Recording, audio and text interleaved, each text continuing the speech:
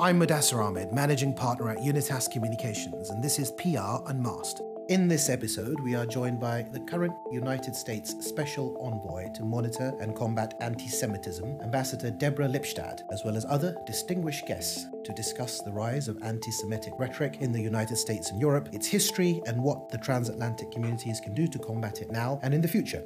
Thank you for joining us.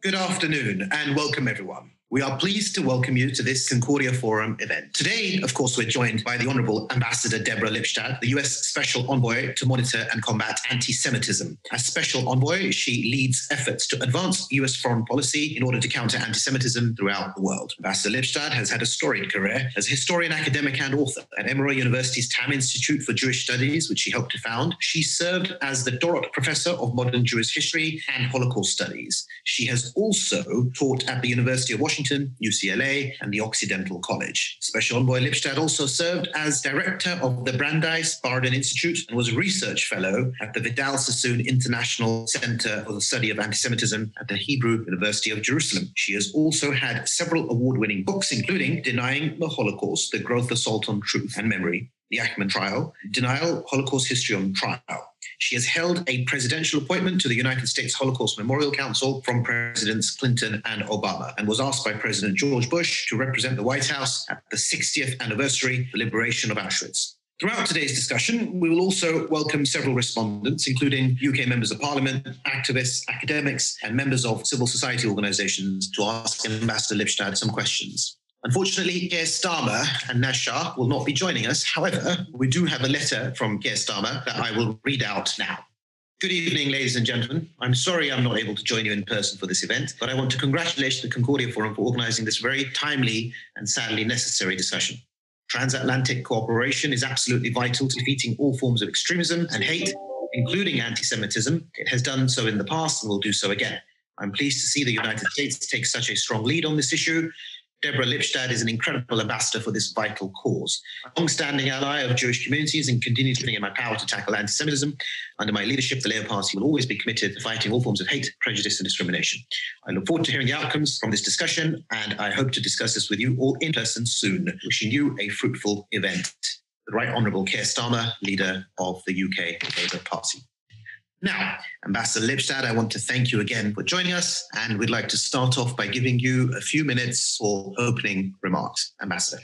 Thank you. Thank you very much for having me. I want to thank Imam Abdullah, you, Mudassar, for hosting this forum and for creating and furthering this forum and all those involved in it. I think it is a wonderful enterprise. When Abdullah mentioned it to me, I don't even think he had finished issuing the invitation over the phone, about halfway through, and I knew what the Concordia Forum was. Of course, I said yes, and so I am here happily and enthusiastically, which I can't say about all the interactions I give, but this one for sure. It's a pleasure to be here because it gives me the opportunity to practice what I so often preach, so to speak, about the interconnectedness of hatred.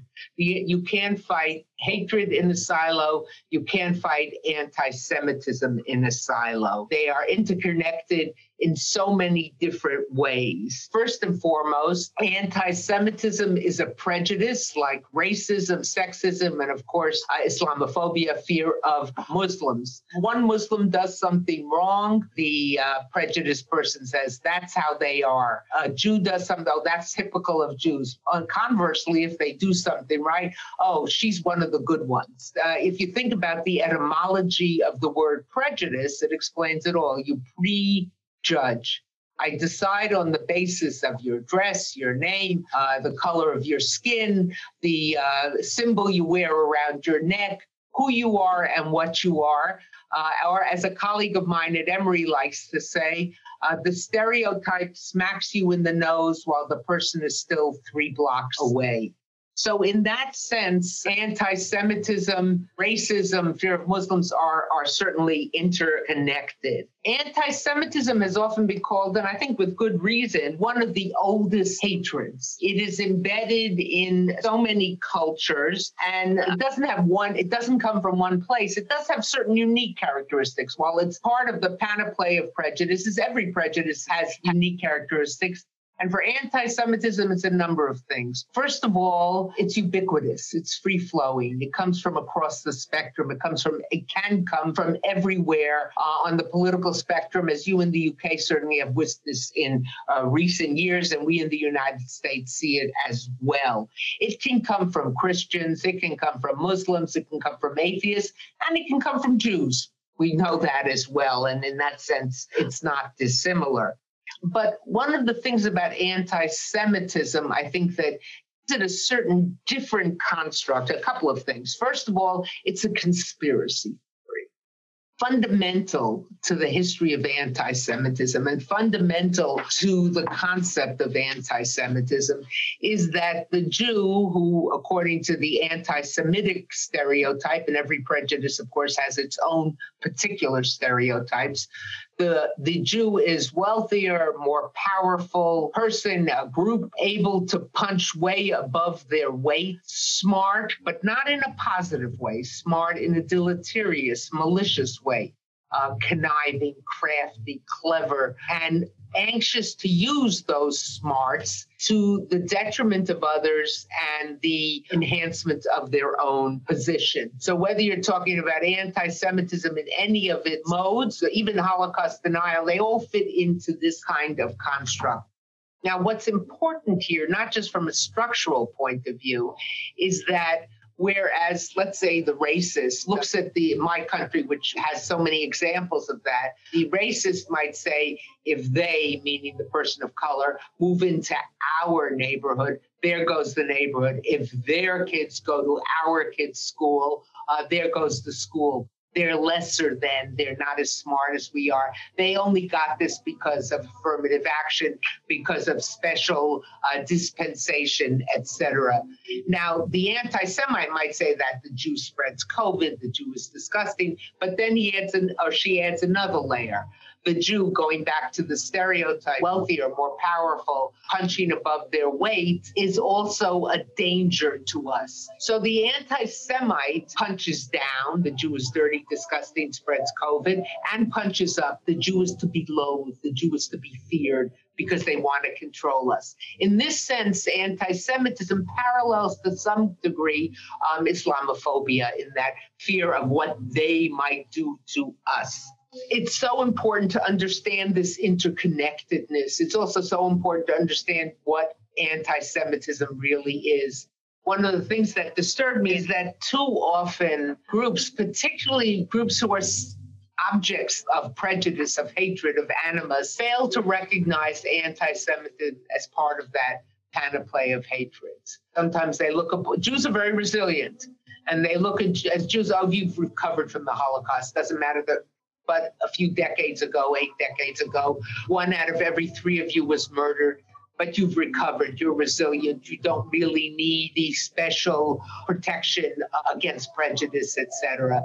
And it's quite problematic. So that's why I think it's so important for us to recognize that it is a prejudice, like other prejudices. Thank you for these remarks, Ambassador. So I'd like to start off by asking you to tell us a bit about yourself and what inspired you to dedicate your life to this work.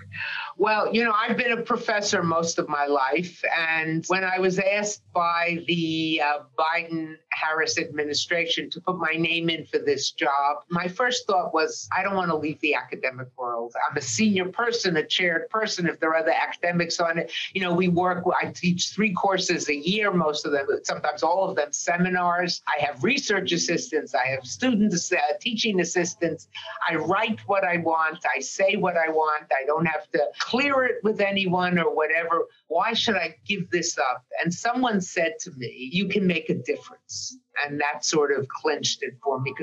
I would venture to say that probably everybody on this call would like that to be their epitaph. they made a difference. But I've also, not only have I studied anti-Semitism in its structural, intellectual, historical things, but I've also faced it personally in the UK, where I was sued for libel in the late 90s by David Irving, then arguably the world's leading Holocaust denier, in a lawsuit that came to a trial in 2000 and then appeals in 2002, 3, and was made into a movie called Denial with Rachel Weisz and a star-studded British cast. So I saw it up close and personal in the courtroom. For 10 weeks, I sat there and listened to anti-Semitism being spewed.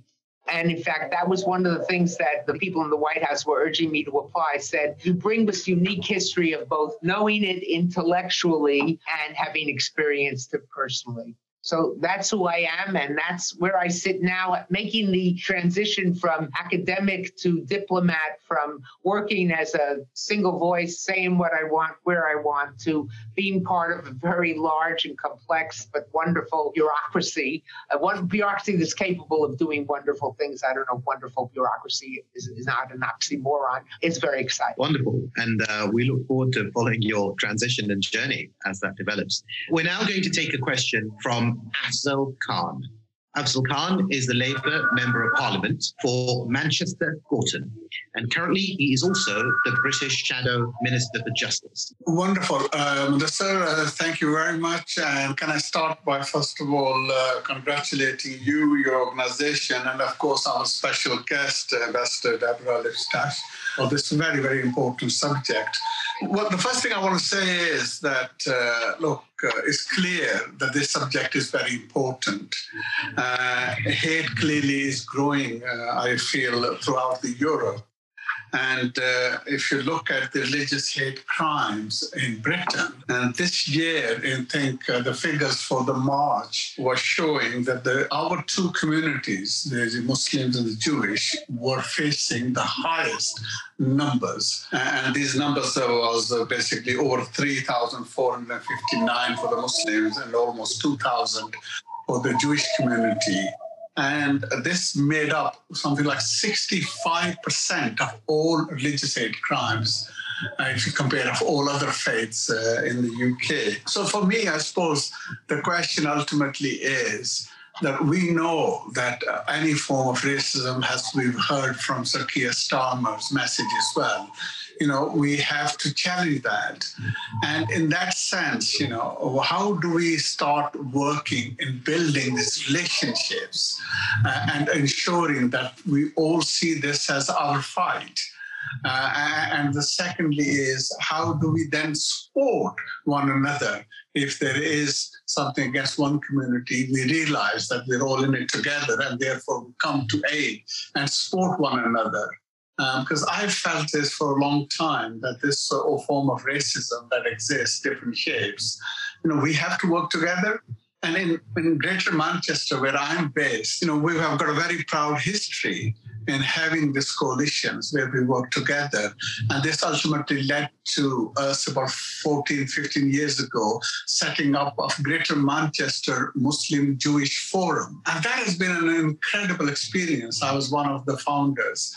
Late Henry Gutterman, who was a survivor of the Holocaust, he was a child, amazing guy, deeply committed to this agenda. So we worked together and we built this there. And we were able to then even defeat the leader of the British National Party, Nick Griffin, who represented us in the Northwest in the European Parliament.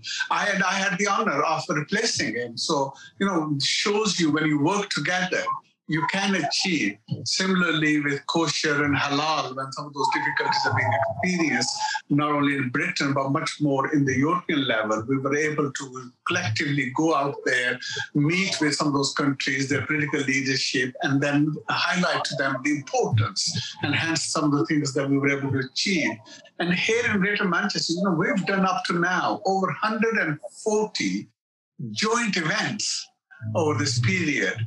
And they have been amazing, not only in setting a good example to others, but for each one of us to understand much better our common sort of challenges and the common journey that we're going through. So I think in that sense, what does Ambassador say? That why is it important for us to actually work together and to support one another in this challenging and this difficult times that we're in? Thank you for that question. And more importantly, thank you for what you're doing in Manchester, because it's an example of what is possible. There's so many ways I could answer you. Let me first start with a experience that we had here in the United States when there was the massacre at the Pittsburgh synagogue a few years ago. Pittsburgh is a wonderful city with a very, very cohesive kind of fabric, uniting many different faiths, religions, nationalities, etc., in Pittsburgh. And the Jewish community found that other communities, Christian, Muslim, atheist, small immigrant communities, all reached out to the Jewish community, were present at the funerals, were present at the memorial service. And at one point, somebody went up to a member of a very small community and said, "How come you're here for us?" And he said, "Because you were here for us when we arrived as refugees." So I think one of the first things we do is exactly what you described, Mr. Khan, in the coalition. We reach out to one another. This may sound very simple. It might even sound almost simple-minded, but I just this morning, before I met with you, met with a group of leaders from a Midwestern American city of African Americans and Jews, high-powered people who have set up a forum to be in conversation with each other because they realize how much tension there is between their communities. And they also realized that when Jews and African Americans are fighting with one another or in contention with one another, the only person who's really happy, or the only group that's really happy, is the white supremacist, white nationalist, who doesn't like either of them and loves to see them fighting one with the other. So I would think, and again, as I say, this comment may sound a little simple, but I think sometimes we start these big fights with simple things. We reach out to one another. We get to know one another. We break bread together. It's harder to stereotype someone when you know people in that group. I was part of, till I joined the State Department, I had to give up all my outside affiliations, of a Muslim-Jewish dialogue group and action coalition. And it was wonderful to sit with people, and when you get to know them or you hear about families, you hear about their own issues, and you just work together, it's much harder to categorize the stereotype. So I would say that's one thing that is incredibly important. As some of you may know, I began my first trip as ambassador. I made my first stop, the Kingdom of Saudi Arabia. And people ask me why. They said to me, "Deborah, the word is you're one of the smarter appointees, in academics, 6 books, Can you explain to me why you're making the Gulf first stop?" And I looked her in the eye and I said, "To make a point." And my point was that if we're going to stop demonizing each other, we have to start talking with one another. And while there are many problems associated with the Kingdom of Saudi Arabia in terms of human rights and things, just like there are many problems in my country associated with that, I will go and talk to anyone and sit with anyone who is serious about fighting anti-Semitism. For a number of reasons. First and foremost, it may well lessen attacks on Jews. But more importantly, I believe that if you stop othering one group, it's possible. It's not a guarantee, but it's possible that you'll find yourself stopping to other groups. The New Yorker, which just interviewed me, called it trickle-down human rights. I don't know if trickle-down economics works, but I'm hoping trickle-down human rights works. And particularly in terms of Muslims and Jews, there were countries in the Gulf which in decades past were purveyors of anti-Semitism, not within their own country, but sending people out, not saying to them, your remit, your job is to go and preach anti-Semitism in Manchester and Brighton, in Brooklyn, and wherever, Berlin, wherever. But if they did, it was okay. So if I can get them to recognize the dangers of this, then they might stop doing it. Not only will it result in fewer attacks on Jews, but it will result, I think it will decrease hostility towards Muslims as well, who are often seen as, the purveyors of these kind of attacks. Finally, Mr. Khan, you mentioned Jews and Muslims and things like kashrut and halal. I'm off next week to a meeting at the EU, hosted and coordinated by the European Union, my counterpart at the EU, on issues of ritual slaughter. which of course directly impact the European Jewish and European Muslim community, because the limitations and regulations that want to be put in place contradict many aspects of halal and many aspects of kashrut. So we're working together on those kind of issues. By the way, not as, I don't see them necessarily as anti-Semitic issues. If they're anti-anything, in some countries they've been anti-Muslim, and often they're PETA, protection of animals and things. But many of these countries make exceptions for hunting, for fishing, for cooking of lobster, So if you can make those kind of exceptions, you make exceptions for freedom of religion practiced by these countries. But wherever we can find openings to work together, to come, in the words of the prophet Micah, come, let us reason together, sit down together, talk together. I think those things are first steps towards lessening tension. Thank you. Thank you, Ambassador. As a historian and expert on anti-Semitism, I wanted to ask you, how did anti-Semitism evolve differently in the US and then in Europe? It's a great question. I think it has, obviously, the United States, though it thinks of itself as an old democracy, is a very young country, certainly when compared to many of the European countries. But in Europe, it has a much older history and was deeply embedded within the church, and I use that word in its broadest manifestations. In the United States, with only one exception during the Civil War, the American Civil War in the 19th century, it's never been formally a part of American policy. It's been there informally, in the years before the Holocaust, the legal restrictions which made it very hard for Jews to get into the country while other peoples could get into the country, and similar things such as that. But I think I want to sort of focus more on more contemporary events. And what I would say is that it's getting harder and harder to really differentiate between anti-Semitism abroad and anti-Semitism within the boundaries of the United States. We had an event in Texas in January, a little less than a year ago, where a man who was radicalized, I think, in a mosque in Brighton, I'm not sure exactly what British city, came and held 4 or 5 people, including the rabbi of a synagogue, hostage for 12 hours. He was radicalized abroad, but he came to do his handiwork in the United States. So I sometimes think this effort to separate between the two today is like rolling a rock up the hill. It's not really useful. Thankfully, people sometimes say, well, things are so bad now, it's sort of reminiscent of Germany, 1933, 34. And I often caution people about making glib comparisons to the Holocaust. And I make the point that we are blessed, you in the UK, me in the United States, to live in countries whose governments have formally and often put force behind it, made it very clear that they don't tolerate this kind of prejudice. That should be a reason for hope, and also a reason for us to keep governments' feet to the fire and say, well, you say this, let's see it in reality. Let's see it in action. Thank you, Ambassador. We're now going to take a question from Mike Katz. Mike is the National Chair of the Jewish Labour Movement.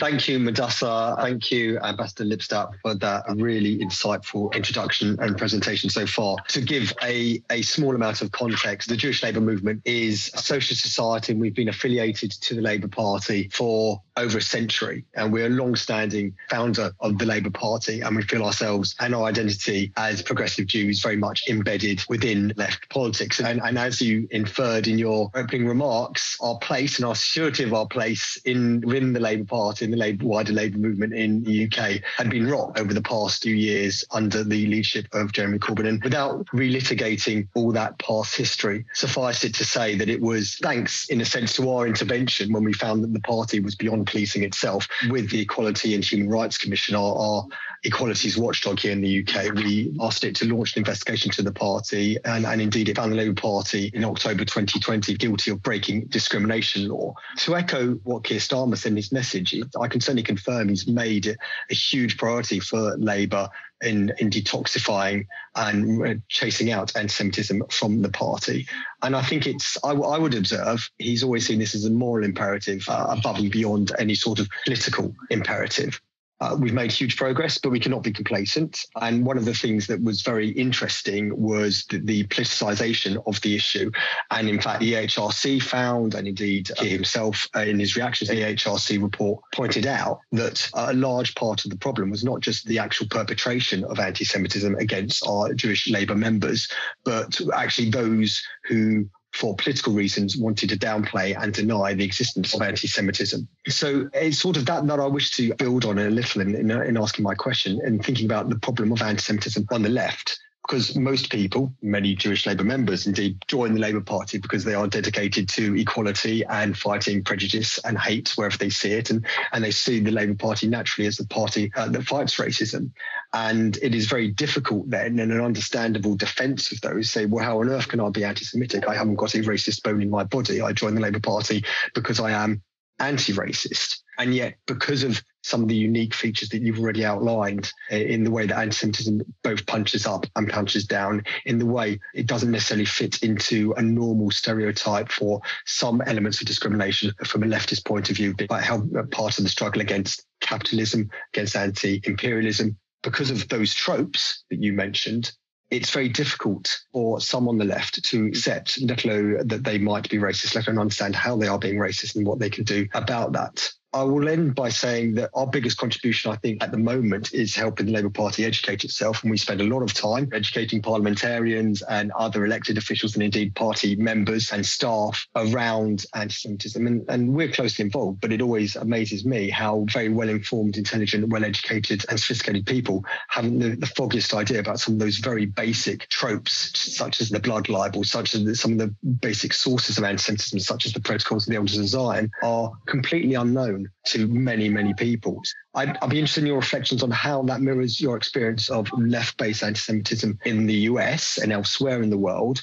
And also, how can we best disseminate basic information to inoculate everyone, not just political actors, in the wider sense, so they can protect against being drawn into using these tropes, whether they come from the left or they come from the right? Thank you, Mike, for that very important question. I've spent much time in the UK and was there throughout my trial and other times.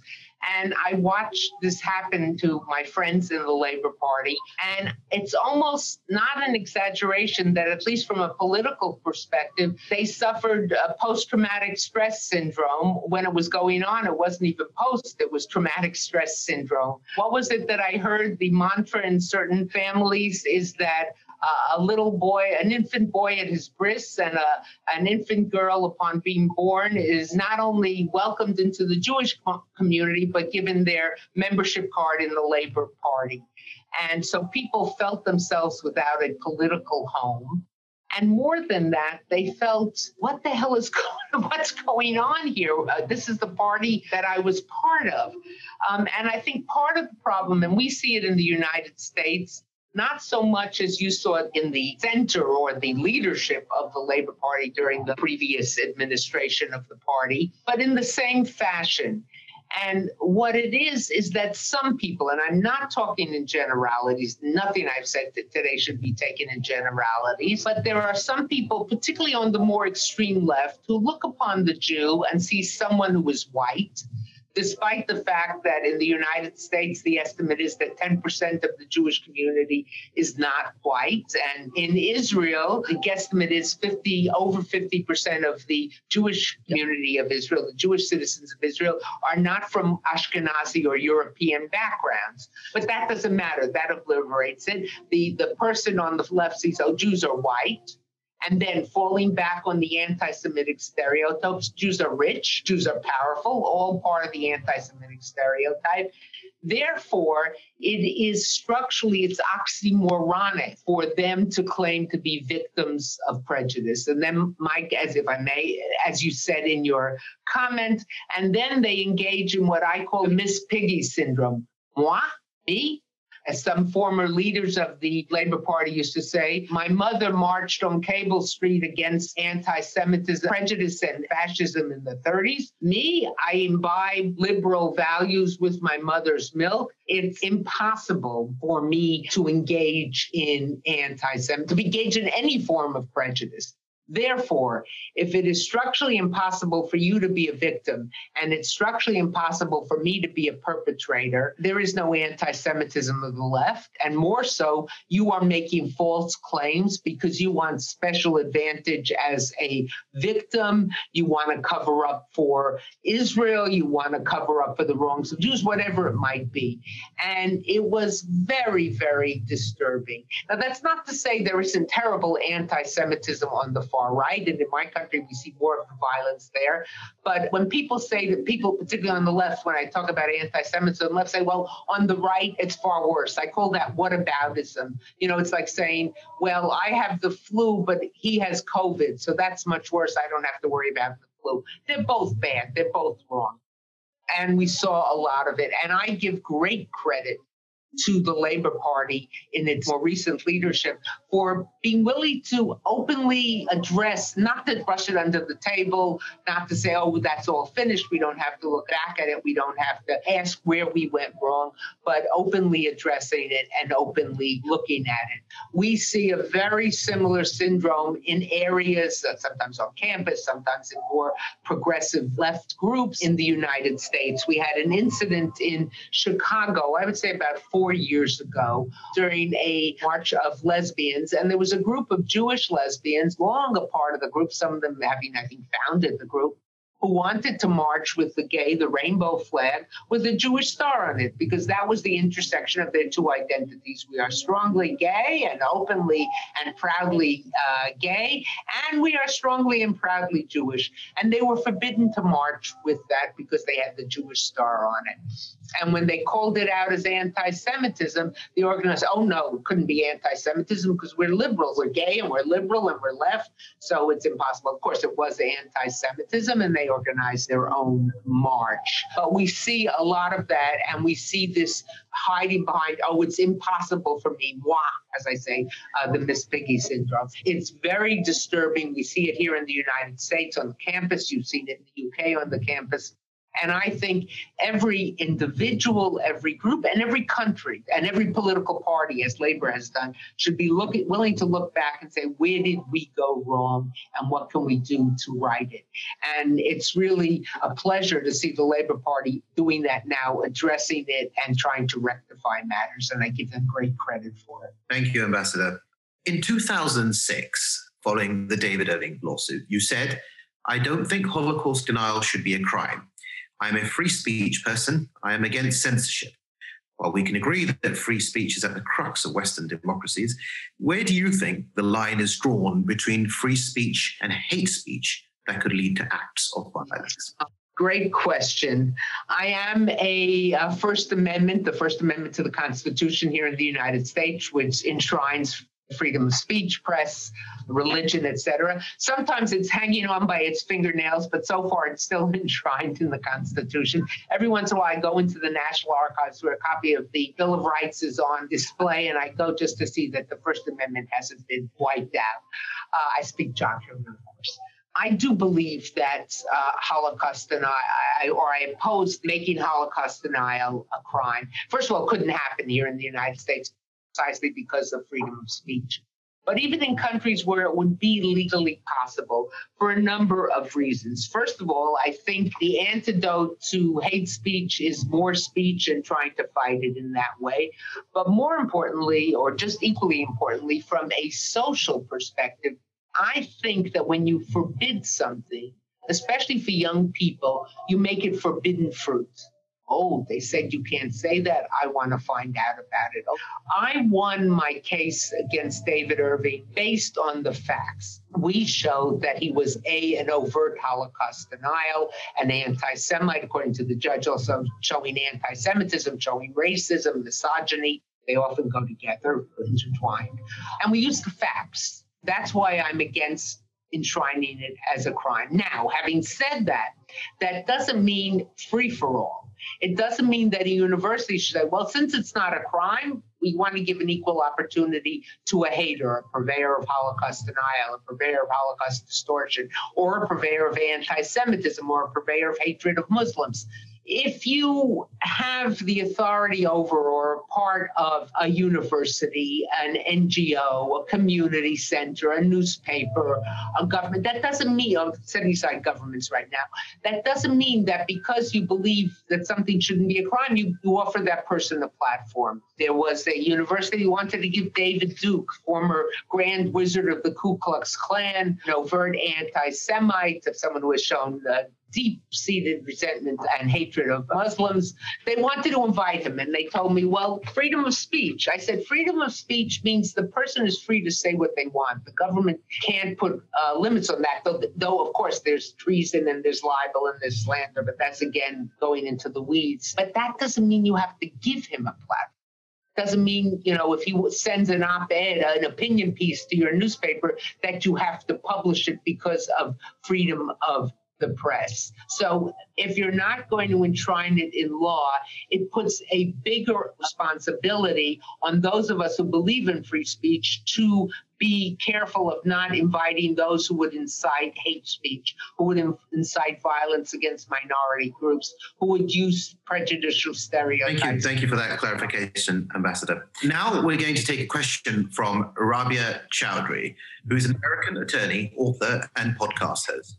She was also the podcast Serial, which discussed Adnan Syed's story and later wrote a book called Adnan's Story, The Search for Truth and Justice after Serial, which became a New York Times bestseller.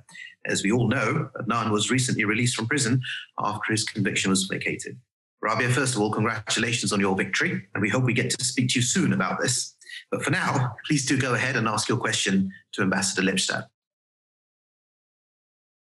Thank you very much, Mudassir. Thank you for having this forum. And Ambassador, thank you also for joining us and for answering our questions and for all the work you've done. And I have spent maybe the last 20 years doing interfaith work, much of it focused on Muslim-Jewish relations from both a very grassroots level to a national level, where I'm founding member of a couple different Muslim-Jewish organizations, including the Muslim-Jewish Advisory Council and IJMA, which is the Inter-Muslim-Jewish Alliance.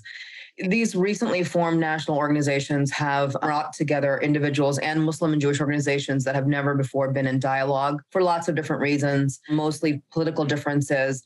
And I feel like I have seen in the course of the last 15, 20 years, like every iteration of Muslim-Jewish collaboration, whether it's grassroots work, whether it's the Breaking the Bread, whether it's Sister of Salam, Shalom, lots of different iterations of us trying to bring our communities together. But my experience has been that there are two frontiers that are really still almost impossible to breach.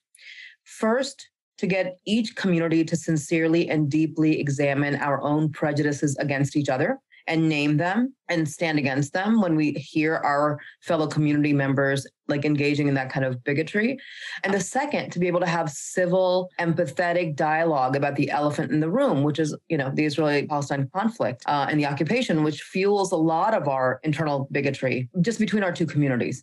So I'm wondering if you have any guidance or suggestions around how do we breach these really seminal frontiers that we have to be able to get past if we really want our communities to work together in a more sincere, committed way and not just in a way that is superficial. Thank you very much. Thank you for your work. I was glued to Serial and to all the excitement about it. I think it's too often that people neglect to realize that it started the whole podcast.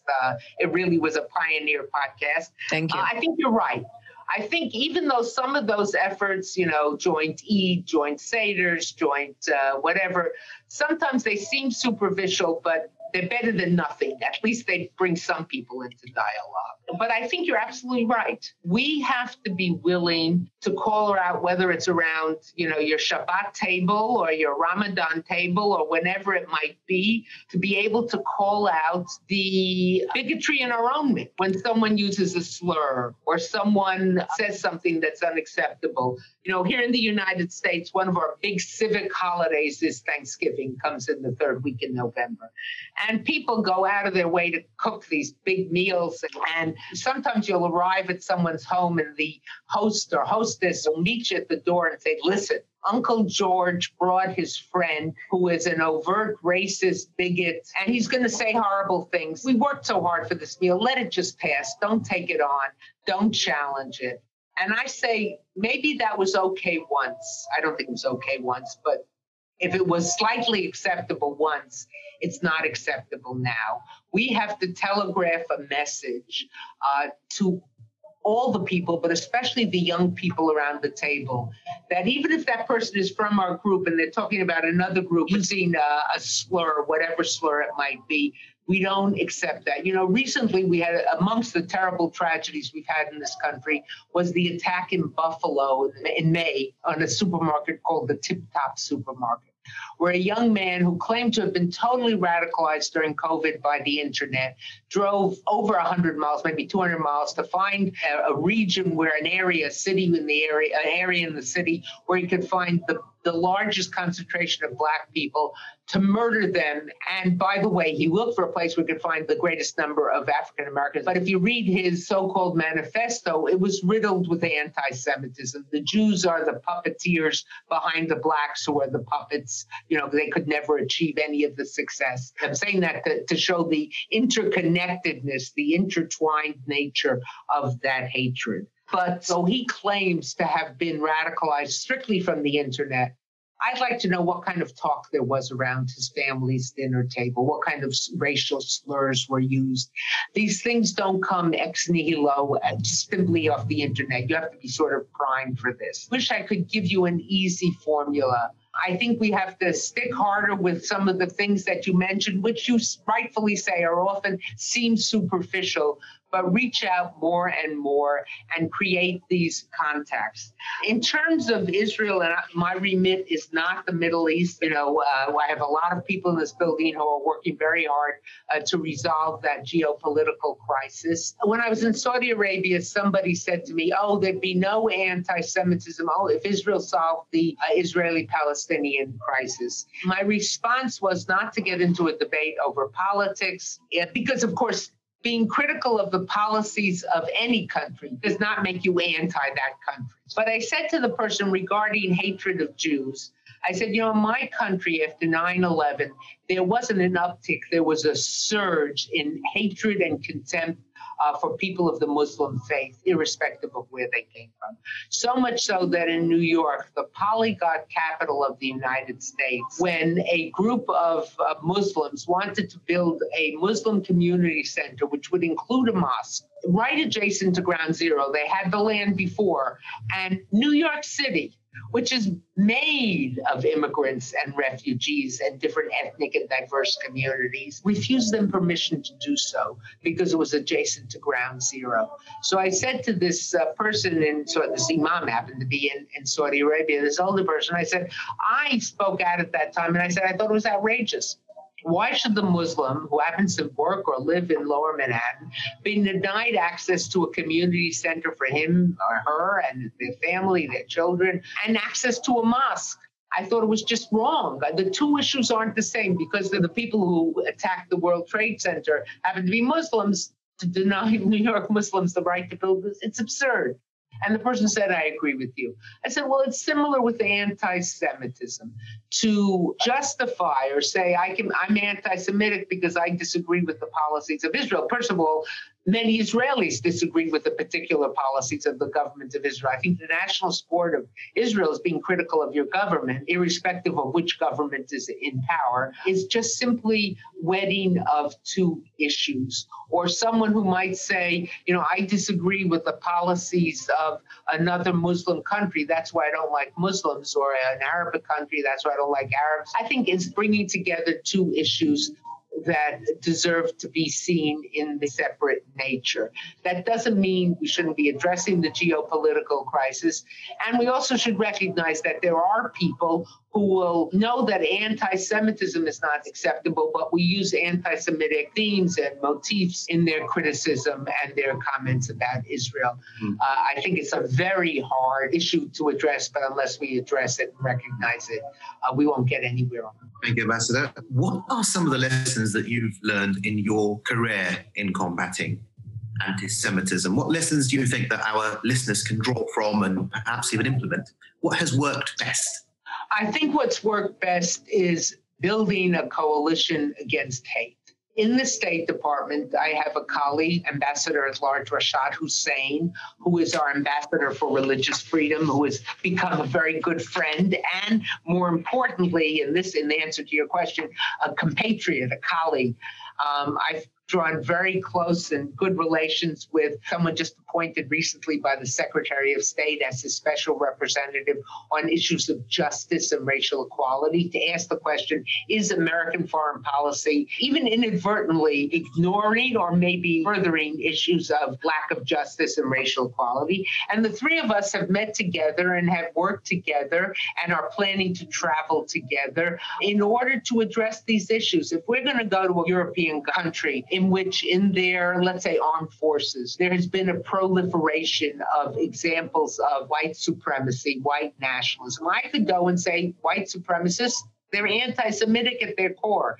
And my colleague, the Special Representative on Racial Equality, Desiree Comer-Smith, herself a Black woman, could go and say that's racist. Or Rashad Hussain, Ambassador Rashad Hussain, a Muslim, could go and say these things are contrary to freedom of religion.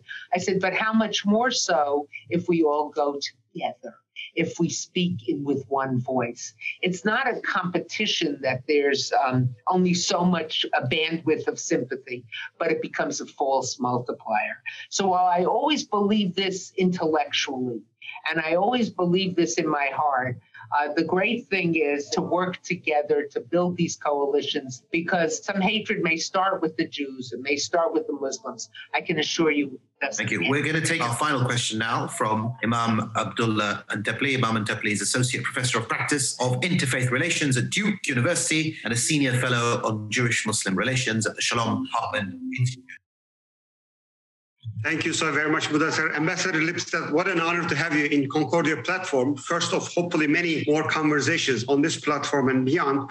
My question is, can you narrow down the scope of some of the questions being asked into Islam and Muslims? How and in what way anti-Semitism's manifestation in the Muslim communities around the world is unique or different, if you think it is? And in what way the Muslim majority and minority communities, specifically for Muslim communities, they can be more resilient. They can build those ethical moral filters and be resilient about the manifestation of anti-Semitism in Muslim societies. Thank you, Abdullah. Thank you for your work. Your work at Duke is well known by those of us who work in the field. You are much respected as a fellow scholar, and I think emerging as a good friend, and I hope we build on that friendship.